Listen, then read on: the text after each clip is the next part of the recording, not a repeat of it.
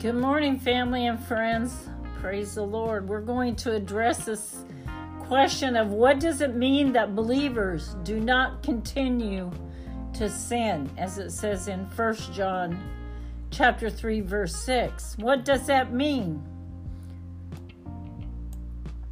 In this first letter of John, the Apostle John deals with the assurance of our salvation. He said, I write these things to you who believe in the name of the Son of God, so that you may know that you have eternal life. 1 John 5:13.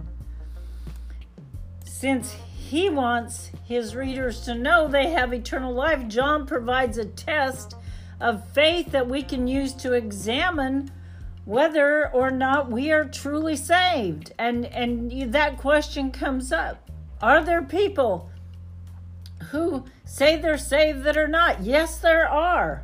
And how would that happen? Because maybe they've been taught that if they go to church, they would be saved. If they would do good things, they would be saved. But the bottom line is, the Bible says if you're not born again, you're not saved.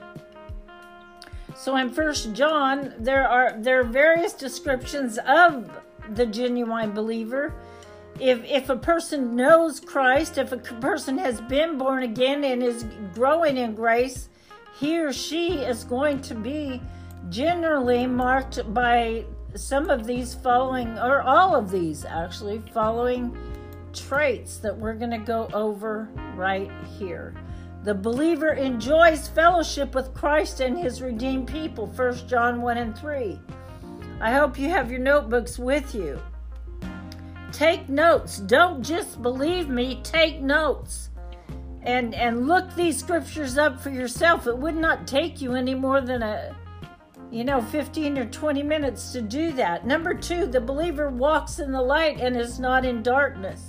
1 John 1, 6 through and 7. Number 3, the believer admits and confesses his sin. 1 John 1 and 8. The believer obeys God's word. 1 John 2, verses 3 through 5. The believer loves God rather than the world. 1 John 2, verse 15. The believer's life is characterized by doing what is right. 1 John 2, verse 29. The believer seeks to maintain a pure life. 1 John 3 and 3. The believer sees a decreasing pattern of sin in his life. 1 John 3, verses 5 and 6, also chapter 5, verse 18. So the believer demonstrates love for other Christians. 1 John 3:14. The believer walks the walk. Amen? Versus talking the talk, which many do. Many talk the talk and they don't walk the walk. You know what? There has to be some action to back up your faith. 1 John 3, verses 18 through 19.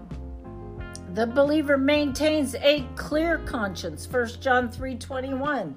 The believer experiences victory in his Christian walk. 1 John 5:4. So now if we were to back up to number 8 in the list above, is that the true believer will experience a decreasing pattern of sin in his or her life on this journey that they've just been born again and they've begun this process of serving the Lord. They're going to see decrease after decrease after decrease. That type of pattern of sin decreasing out of their life. If you're not seeing that, there could be something wrong with the picture here. So what is John saying? He says, no one who lives in Christ keeps on sinning. No one who continues to sin has either seen him or even knows him. 1 John chapter 3, verse 6. And we know that anyone born of God does not continue in sin. The one who was born of God keeps them safe, and the evil one cannot harm them. And we find that in 1 John 5:18. Some seem to misinterpret these verses to mean that Christians can attain some sort of sinless perfection. But John says that no one who lives in him sins. And they go by that. That's exactly what John says. 1 John 3:6. And that no one who is born of God sins. Chapter 5, verse 18. And based on those verses, they reason out that sin must be a thing of the past. So if you commit a sin, that's proof that you're not saved, because Christians are sinless, right?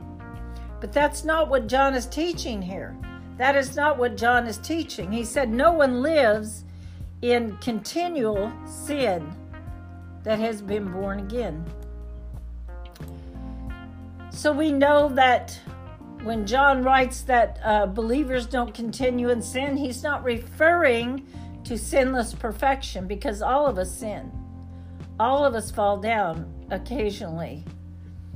So because of what he writes in other epistles to believers, John says, if we claim to be without sin, we deceive our own selves, and the truth is not in us. Look at 1 John 1, verse 8.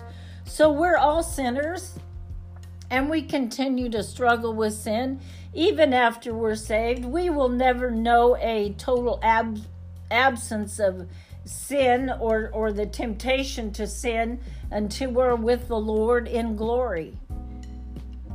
When Christ appears, the Bible says, we shall be like him.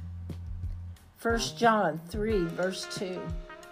So if John is not referring to sinless perfection, what exactly does John mean here that believers do not continue to sin?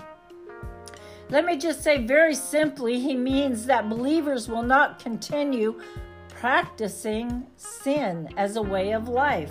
So there will be a difference between the old life without Christ and the new life in Christ. The thief who was characterized by his theft is a thief no more. He has a different way of life. The adulterer who was characterized by his immorality is an adulterer no more. His behavior patterns have changed. His desires have changed since he's become a child of God. The child of God who was a former thief might struggle with covetousness, but he no longer lives according to the pattern of stealing. The child of God who was a former adulterer may still struggle with lust, but he has been broken free from the old life of immorality. So all who have this hope in Christ, the Bible says, purify themselves as he is pure. 1 John 3 and 3. The Amplified Bible brings out John's meaning even more clear. It says, no one who abides in him, who remains united in fellowship with him, deliberately, knowingly, and habitually practices sin. No one who habitually sins has seen him or known him. 1 John 3:6. And so we know with confidence that anyone born of God does not habitually sin, but Jesus, who was born of God, he who was born of God carefully keeps and protects him, and the evil one does not touch him. 1 John 5:18. That is in the Amplified Version.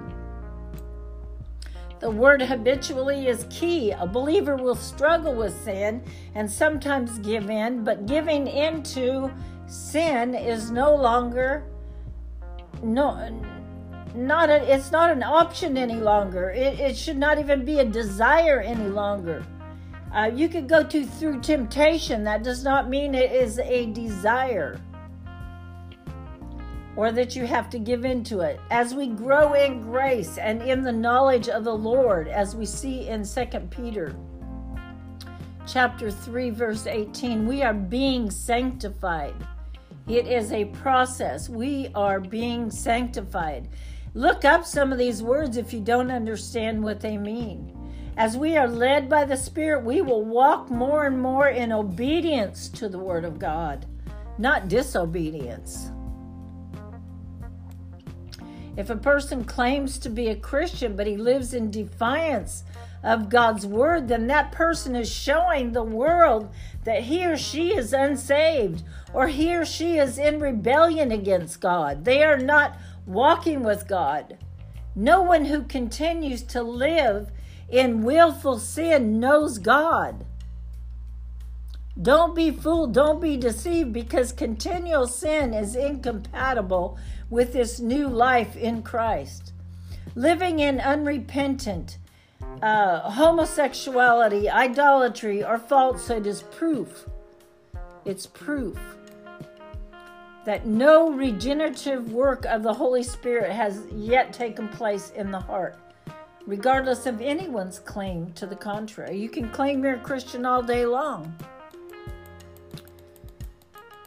John gives us the reason why believers do not continue to sin. And this is the reason. No one, he says, no one who is born of God will continue to sin. And I'm going to close here, but I just want you to know these are the scriptures. This is our instruction. This tells us who we are and who we are not. And if we've been on the backside of the desert and not even serving God, but proclaiming we are, we need to get it right. Because this is a day and an hour where we are closer now to the end times than ever before. Since I interrupted myself, let me go back to that scripture. No one who is born of God will continue to sin because God's seed remains in them. And they cannot go on sinning because they have been born of God. 1 John 3, verse 9. So, in closing, just let me share with you, a genuine Christian is not going to deliberately, knowingly, willingly, and habitually sin. It's just not in their spiritual DNA any longer. As soon as they gave their life to Christ, they were set free from that. And the most that would come against you is a temptation to yield to parts of that old life or to that old carnal nature, but not to habitually sin. So let me just pray over you right now. Father God, I pray for anyone that came to hear this message about sin. I pray for them. I break off the power of temptation. I break off the power or any authorities or principalities or powers that are coming against them to bring temptation. And I ask you, Lord, to put a perseverance in them that says that they will never give up, but they will press on.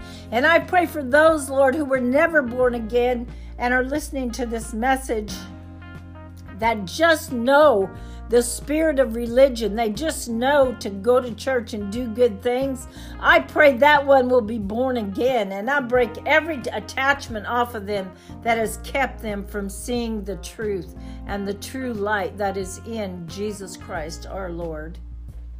Amen.